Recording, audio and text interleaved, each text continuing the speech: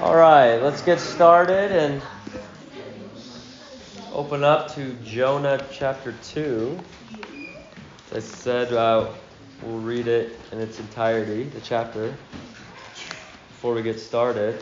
I feel a little different than this morning in that the story doesn't progress very much like it does in chapter 1, 3, and 4. So the feel of it is a little bit different. Still excellent nonetheless. God's word as we see Jonah's heart as he prays out to the Lord.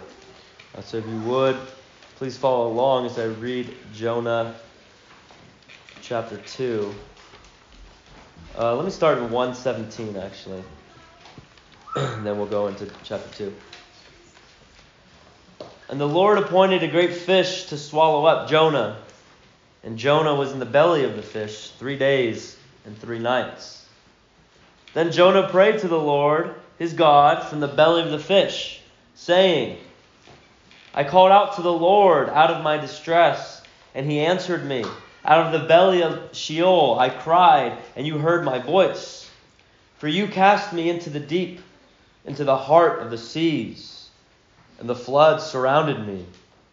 All your waves and your billows passed over me. Then I said, I am driven away from your sight. Yet shall I again look upon your holy temple.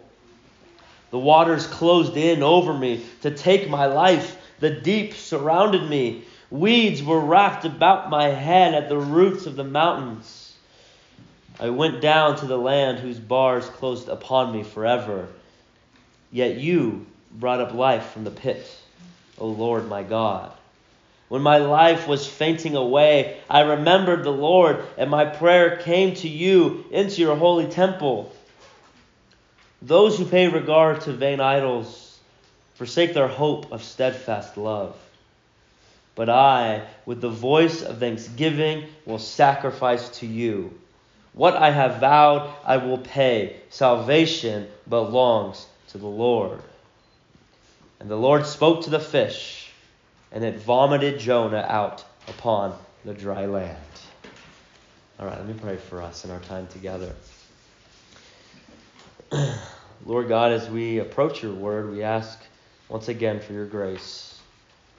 We ask that we would see you clearly and worship you. We ask, God, that you would be made known, that you would give us strength in this hour. God, help us stay awake, to be attentive. Help us not be distracted or distracting. Help us, God, see your truth, worship you for your glory and praise. We pray in Christ's name. Amen. Well, if you've been around at TYG for some time, or if have heard me speak for some time, you'll be familiar with some of my high school stories, some of my high school life, and some good and some bad. And sadly, many of you have heard of the years, a couple years, 2.5, 3 years or so in my later part of high school years that were really just filled with rebellion and disobedience. Years in which I hate those years about my life. But the Lord used it in his sovereignty and his grace.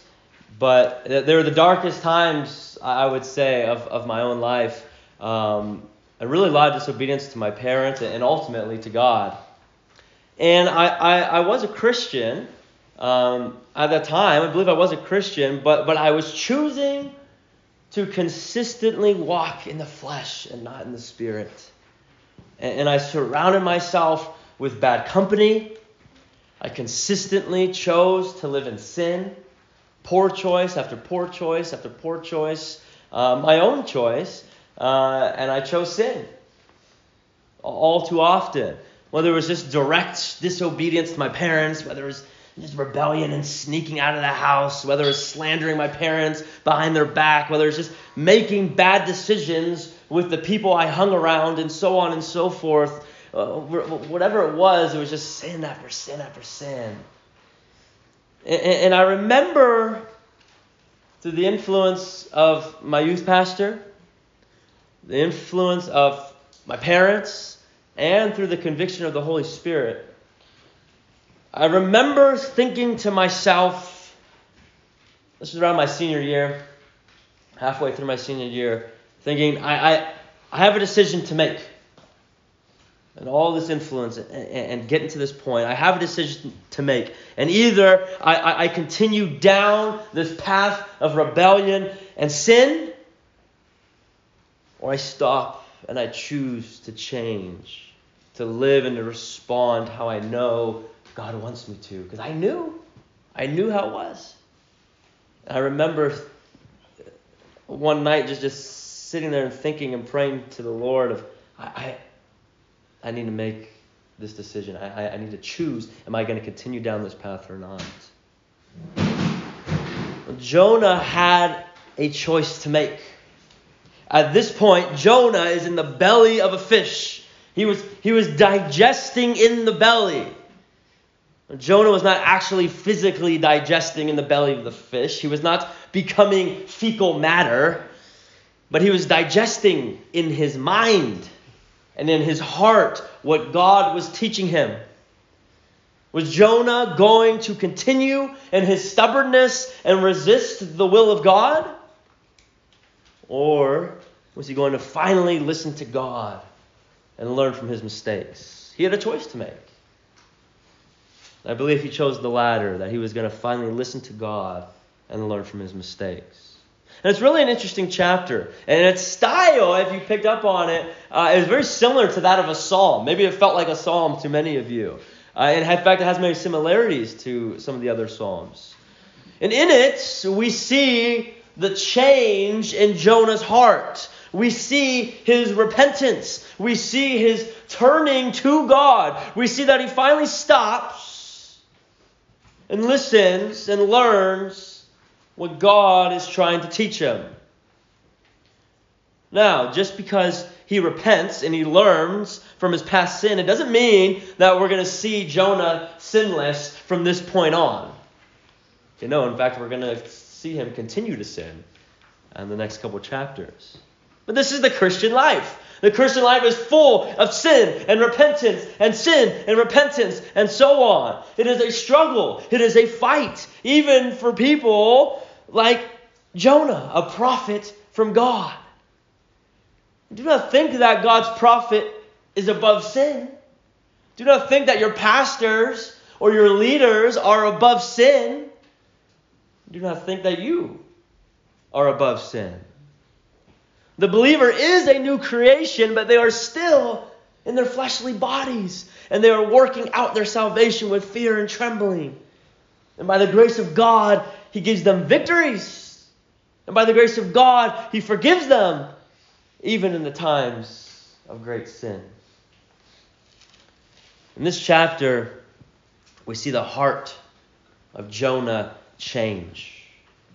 Through his prayer, we see evidence of the change that happened in his heart. So what I'd like to do tonight is examine 3 aspects to this psalm-like prayer from Jonah. In it, I would like to recognize our hopelessness apart from God, recognize the emptiness of idols, and recognize the fruit of repentance. All right, so first, we recognize your hopelessness apart from God. Recognize your hopelessness apart from God, verses 1 through 7. Well, Jonah has gotten to the point where he realizes his desperate need for God. Look at verses 1 and 2 again. He says, "Then Jonah prayed to the Lord, his God, from the belly of the fish, saying, I called out to the Lord out of my distress, and He answered me. Out of the belly of Sheol I cried, and you heard my voice." He knows he is about to die. He realizes how hopeless and desperate he is. And so he calls out to God for help. And notice what happens to Jonah. He is sinking deep. Look at verse 3. "For you cast me into the deep, into the heart of the seas, and the flood surrounded me. All your waves and your billows passed over me. I think usually we think of Jonah immediately hitting the water, and then whoop, there comes the fish and swallows him up. I don't think that's what happened. It sounds like he hit the water and God allowed him to sink for a while. That he went deep into the heart of the sea. That the floods surrounded him. That the waves passed over him. Sometimes God allows us to go deep into the storm so that we may recognize our great need for Him. Might God be trying to show you your great need and hopelessness apart from God today? As the water piled on top of him, as he sunk further and further into the deep, Jonah got to the point where he realized his need for God. And this is the place where each one of us must be as well. You must understand, whether you are a Christian or not, that you desperately need God. If you are here and you are not a Christian, you must recognize your hopelessness apart from God. The picture of Jonah drowning in the sea by himself with no chance of swimming back, with no chance of being saved, is a beautiful picture of every single one of us in our natural sinful state. Jonah was as good as dead. He was sinking and sinking. No way, no chance of survival. But then God intervened and provided a miracle to save his life. And had it not been for God intervening, Jonah would be dead. And the same is true for you, non-Christian. Without God intervening in your life, coming to save you, your death is certain. You are drowning without hope. You are sinking deeper and deeper. And there is no one, not even yourself, who can save you. You cannot swim out of it. In your sinful rebellion against God, you have the wrath of God over your head. You are sinking down into the abyss. And no amount of works and no amount of effort will help you swim out of the deep sea. You see, Jonah is a picture of our lives. Jonah is a picture of you, non-Christian, who are sinking hopelessly into the deep sea alone with no help and no chance of survival on your own. But what did Jonah do? He recognized his desperate and hopeless state, and he cries out to God, knowing that he would hear his cry. And God did hear his cry, and God did show mercy, and God did do the miraculous and save him. And God can do the same for you. Do not think that you are beyond God's reach. I mean, let's just recap a little bit what Jonah had done. Right? He clearly received instructions from God, and he decided to disobey God instead. And so he paid the fare to run in the opposite direction that God called him. And then he just said, I'm going to sleep. And he sleeps through the storm that God hurls upon him. And then he was apathetic towards other people perishing at his own expense, and decided that he'd rather be thrown overboard and just left to die instead of preaching to the people God wanted him to preach to. And yet, God saves him. And God hears his cry. And God shows him mercy. Maybe you have greatly fallen short of God's glory. Guess what? We all have. I have. All of us deserve eternal wrath. That is something that we all share in common. No one in this room can say otherwise. But God still saves. God looked down upon the unrighteous, and He sent His Son, Jesus, to live the sinless life that we needed to live and to die the death that we deserve. And in Jesus now, we have eternal life. Christ died so that you may live. Do not think that you are outside the reach of God, but recognize that you are hopeless apart from Christ. But also recognize that you are saved in Christ. Cry out to Him for mercy. Cry out to Him that He would save you. And in faith, believe in the finished work of Jesus Christ. Now, if you are in Christ and you are a Christian, you still must recognize your hopelessness apart from God. Christian, do not forget the mercy of God in your life. Sometimes we feel as if we have outgrown the mercy of God, as if the mercy of God does not apply to us anymore, as if we are no longer desperate for God's grace and mercy in our lives. Christian, I challenge you to assess in your life if you are filled with spiritual pride. Do you feel as if you don't need God? And we would never say that. We know better than that. We say, yeah, of course I know I need God. But when is the last time you ever felt or even acknowledged your need for God? Has God blessed you so much that you forget the hand that it came from? Has God poured out grace upon grace upon grace that you forgot how undeserving you are of His love? Have you become so spiritually prideful that to acknowledge and give thanks to God has become a foreign practice in your life? Do you realize how desperate you are for God's grace in every aspect of your life?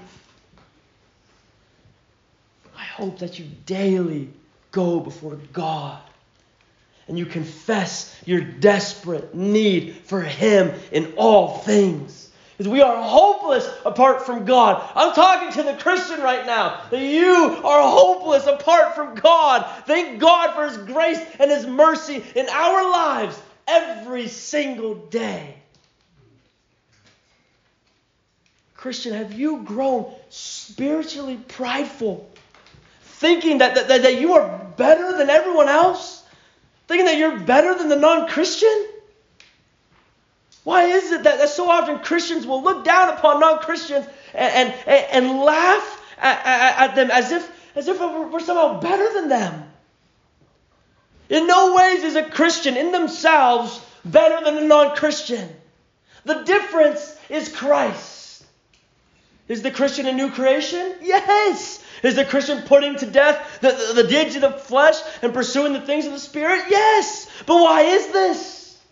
Because of the grace of God, the accomplishments of Christ, and the work of the Holy Spirit. It's not because you are any better than the non-Christian. It's because of God's grace. So why look down upon the non-Christian in spiritual pride? Christian, let me ask you, how do you deal with the sins of the world? How do you respond and react to the sin of non-believers? Are you shocked by the sins of others? When you hear the sins of others, but believers or unbelievers, when you hear the sins of others, is your response, man, how could you do that? Or, man, how could he have said that? How did she do that? Are you so far above sin that you can't understand who would do that? Are you unaware of any sin in your own life? Or is your sin just not as bad? Have you forgotten the mercy of God in your life? Have you forgotten where you came from? Have you forgotten that you are in the exact same place? That you are drowning in the deep sea had it not been for the grace of God? Do you look down upon others? You're shocked by their sin. That is failing to understand that there is no difference between them and you apart from God's intervention in your life. That's it. Does your spiritual pride, are you consumed with spiritual pride that you look down upon them in their sin? And so much so, does your spiritual pride prevent others from feeling like they cannot approach you? You think people know that they can approach you? That they can come to you and know that they will receive mercy and compassion from you? Do they know that? Or maybe I should ask, can they? A Christian or a non-Christian, can they freely approach you with their sin and receive love and compassion from you? Or do they know they will receive rejection, judgment, that you will look down upon them in spiritual pride?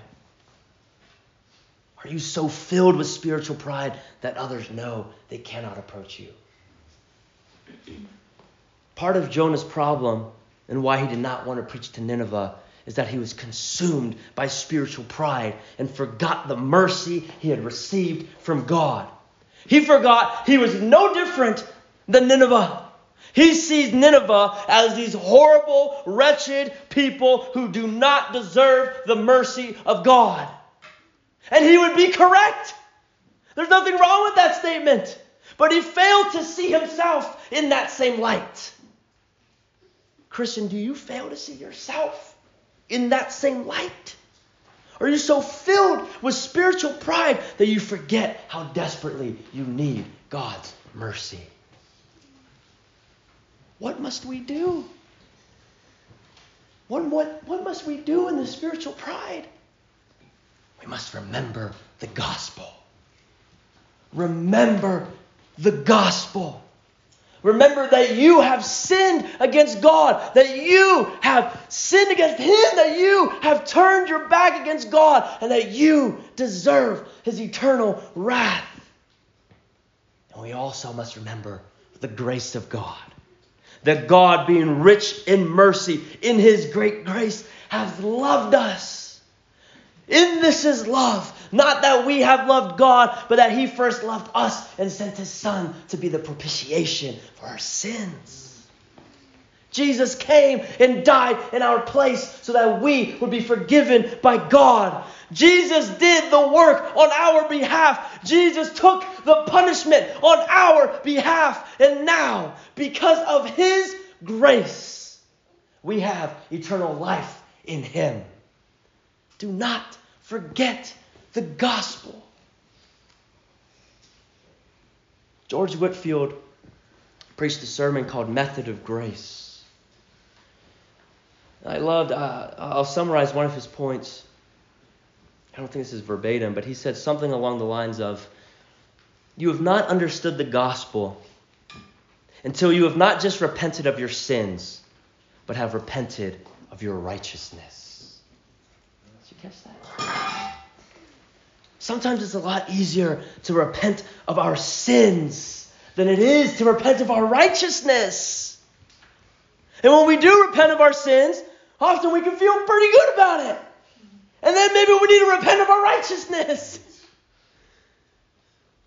And this is really a word to many of us who grew up, I think, in a Christian home. Thinking that we have something to offer God based on our righteousness. Let us repent of our righteousness and understand that we need the mercy of God just as much as those who are not as, quote, righteous as us. Are you disgusted of your sin? Are you disgusted of your righteousness? Confess it to the Lord and receive mercy. We need God so desperately. We need His mercy so desperately. And He is willing and ready to show us the richness of His mercy and grace. Secondly, we must recognize the emptiness of idols. You must recognize the emptiness of idols. Look at verse 8. Verse 8 says, those who pay regard to vain idols forsake their hope of steadfast love. Verse 8, Jonah mentions idols. And it might kind of seem odd that he would start now just talking about idols at this point. Like, whoa, where did this come from? But it really does have a strong connection to what he had just said about our desperate need for God and our hopelessness apart from Him. Now, who is he talking to here? Who's his audience? Well, I don't know that it really matters. Whether he's talking to the pagan idol worshiping sailors he just encountered, whether he's talking to future Israel as he will one day retell this story to them, or whether he's talking to himself, I don't know, but the point is clear. That any kind of idol he could have had, whether it was made of wood or stone or gold or any internal idol that he could have worshipped, no idol would have any significance or help as he was sinking down to the bottom of the sea. No help. Any idol would have been futile. The only hope he had was in the Lord and the mercy of God. That's it. Let us listen to the words of Jonah. Any vain idols you are running after is worthless. It's worthless. Trying to be the perfect child, trying to have the perfect body, trying to have the perfect grades, trying to be the most liked by your peers, trying to have the most success in this life, trying to obtain the most fun. Well, whatever it is, whatever the idol is, it will not rescue your life. Tim Keller, in his book titled Counterfeit Gods, he said, quote, an idol is whatever you look at and say in your heart of hearts, if I have that, then I'll feel my life has meaning. Then I'll know I have value. Then I'll feel significant and secure. End quote. There is nothing in the entire world that can give your life meaning, value, significance, security other than Jesus Christ.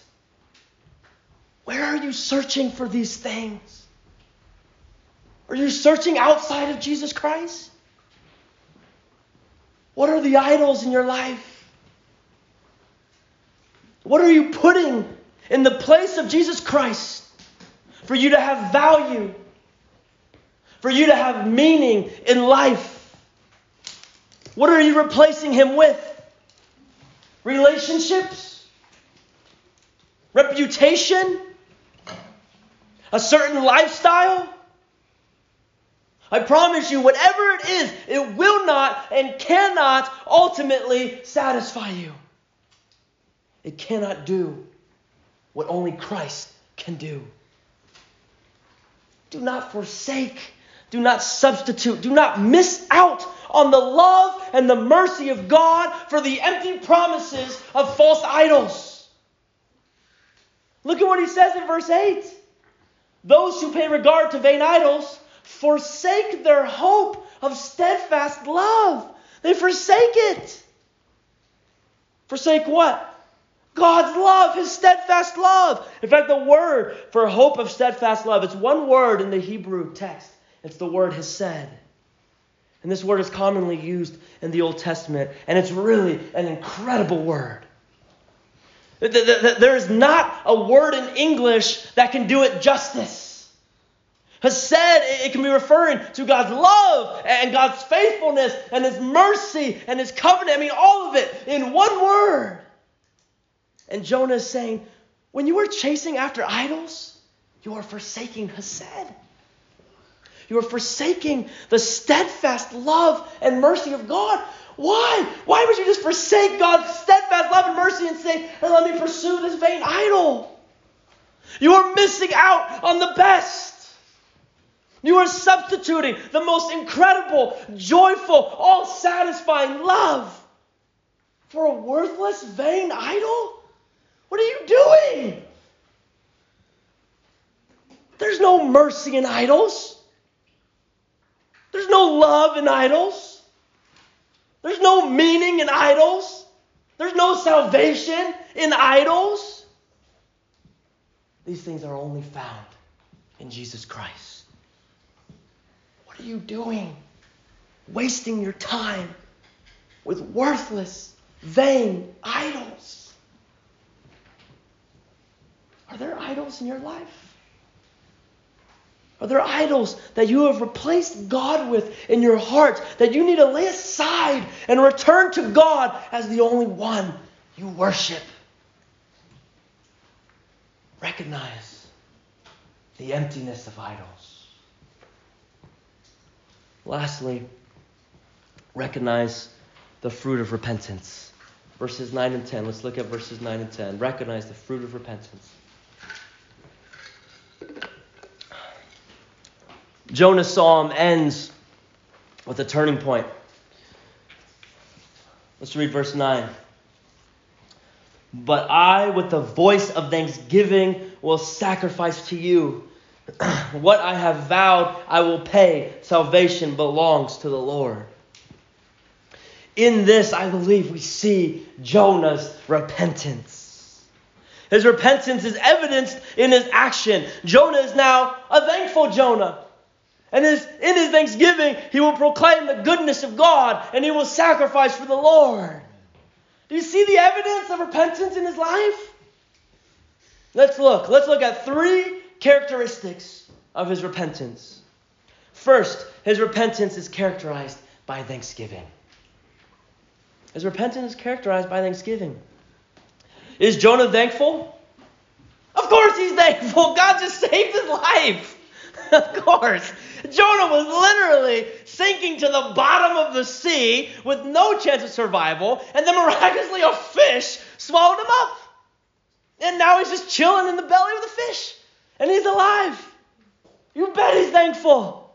Wouldn't you be thankful if God performed such an incredible miracle for you? If you are indeed a Christian, God has performed an incredible miracle for you.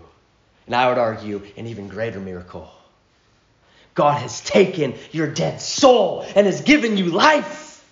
God has opened the eyes of a wretched sinner such as yourself. And he's given you understanding of his truth. God saved you when no one else could. Are you thankful? Mm-hmm. You ought to be. But are you actually? Are you? How is that expressed? How is your thankfulness to God expressed? Sometimes our lives are characterized more by grumbling and complaining than it is by thanksgiving. Have you repented of your sin? Then let your life be characterized by thanksgiving to the Lord. You have much to be thankful for. Second, his repentance is characterized by his proclamation. His repentance is characterized by his proclamation. He says, I, with the voice of thanksgiving. He is making it known, right? He is declaring to others what God has done for him. I mean, why wouldn't he? When something incredible happens to us, do we not share it with everyone? Just look at your social media page. Someone gets matching Christmas pajamas with their family, and the whole world has to know. Look at our pajamas. Isn't that great? Look at our pajamas. How about look at our God? Christians, we just confess that we have much to be thankful for, right? Then let it be known to others. Proclaim it with your voice. Tell of the wonders and goodness of Jesus to others. Do you proclaim with thanksgiving all that God has done for you? He even says at the very end of the psalm, salvation belongs to the Lord. Do you hear that? I mean, look at that proclamation. Salvation belongs to the Lord. Remember, this was the one thing he didn't want to proclaim in the first place, right? Now it's on his lips. And now he's proclaiming the gospel. Salvation belongs to the Lord. Christian, are you thankful for the salvation God has given you? And proclaim it. Proclaim the gospel to others. Lastly, his repentance is characterized by sacrifice. His repentance is characterized by sacrifice.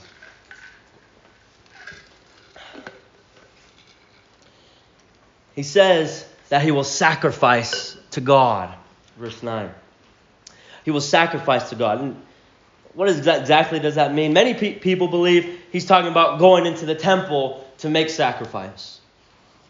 The point, I believe, is that in his repentance, and because of the mercy of God, Jonah knows that he can approach God and worship him. And Christian, the same is true for you. If you have received the mercy of God, then do not dwell on your past sin. Instead, dwell on the present mercy of God. And know with confidence that you can approach God and worship him. Let your life then be characterized by sacrifice. Is this true of you? Is your life a life that is characterized by sacrifice? Is it characterized by worship? This is a natural outcome and result of the person who has truly repented of their sins. This is repentance, turning of a different way, turning away from sin and turning towards worship. Let your life be a life of worship. Not just scheduled, routine worship. Okay, we're here on Sunday now. Here's my worship. And there's a place for scheduled worship, yes. But a life that demonstrates worship to God in all things because you've received the mercy of God and you have repented of your sins. Now, what happens after Jonah's repentance? Look at verse 10. Let's not miss this. Verse 10, and the Lord spoke to the fish, and it vomited Jonah out upon the dry land. What? Do you see the difference between Jonah and the fish? Chapter 1, verse 1.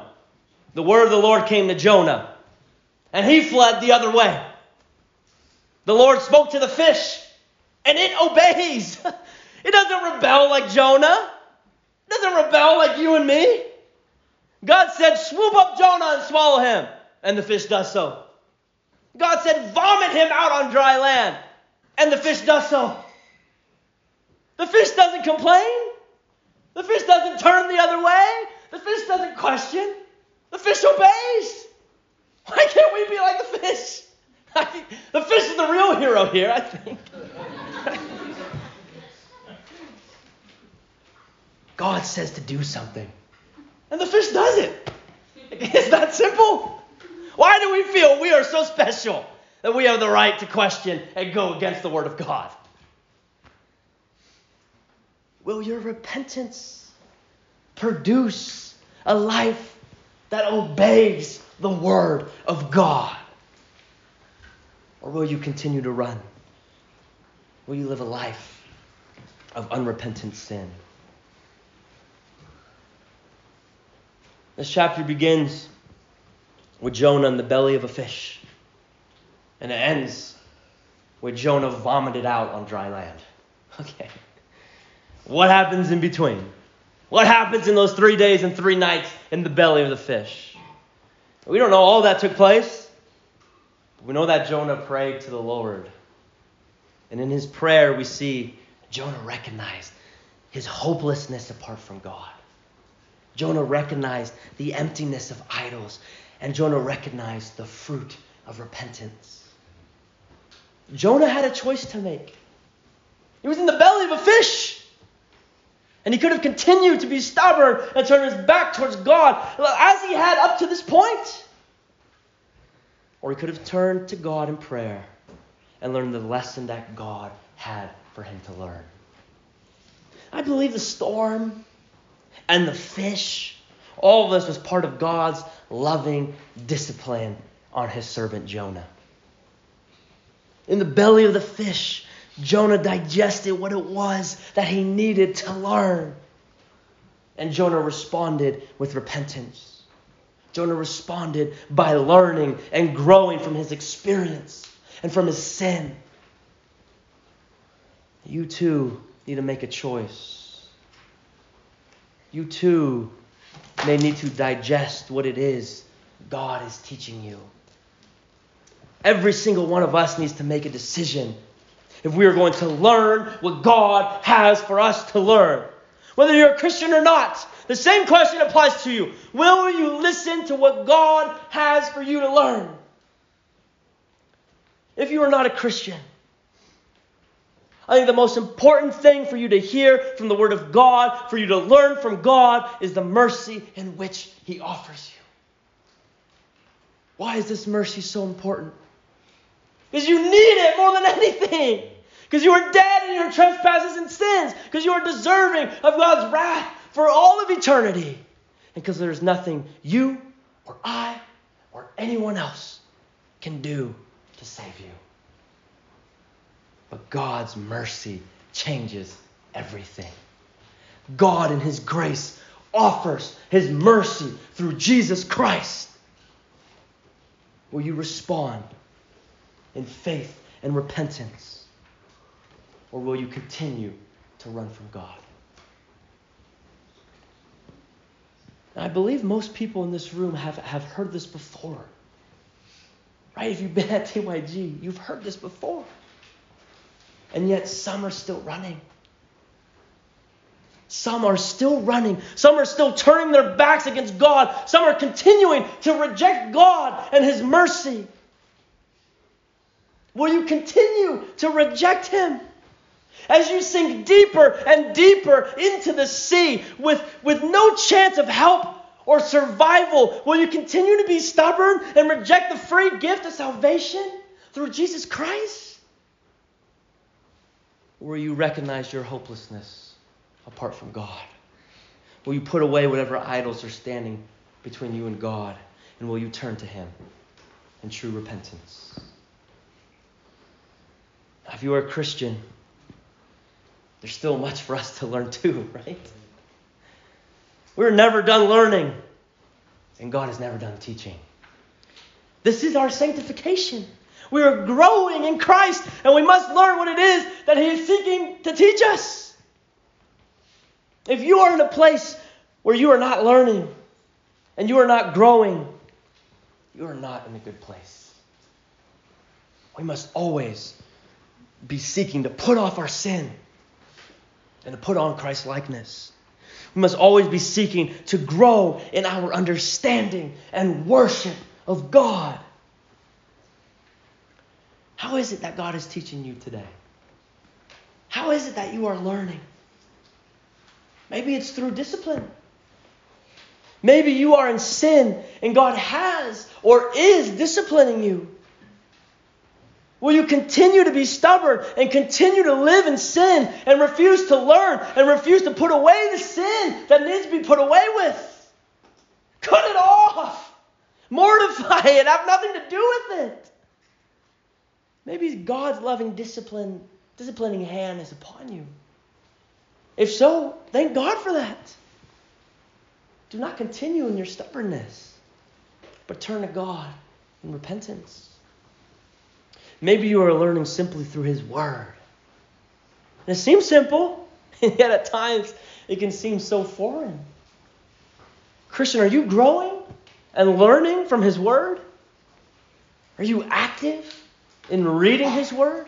Are you engaged in hearing the preaching of His Word? Or when you encounter His Word, do you read? Do you listen for duty's sake? And not for worship? Do you walk away the same as when you came? Do you walk away worshiping God, putting to death sin, and putting on Christ's likeness? Like Jonah, we have a choice to make. How will you respond when you are caught in the belly of the fish? Let's pray. Lord God, We ask that you would teach us. God, give us the ability to learn and to grow. Help us see our hopelessness apart from you. God, how we need you every day. Help us see the idols in our lives. And God, that we would put them away and be done with them. And help us repent and see the joy it is to live for you. God, you are worthy of our lives. You are worthy of all worship and praise. We ask you would bless this time that we have together. For your glory, we pray in Christ's name. Amen.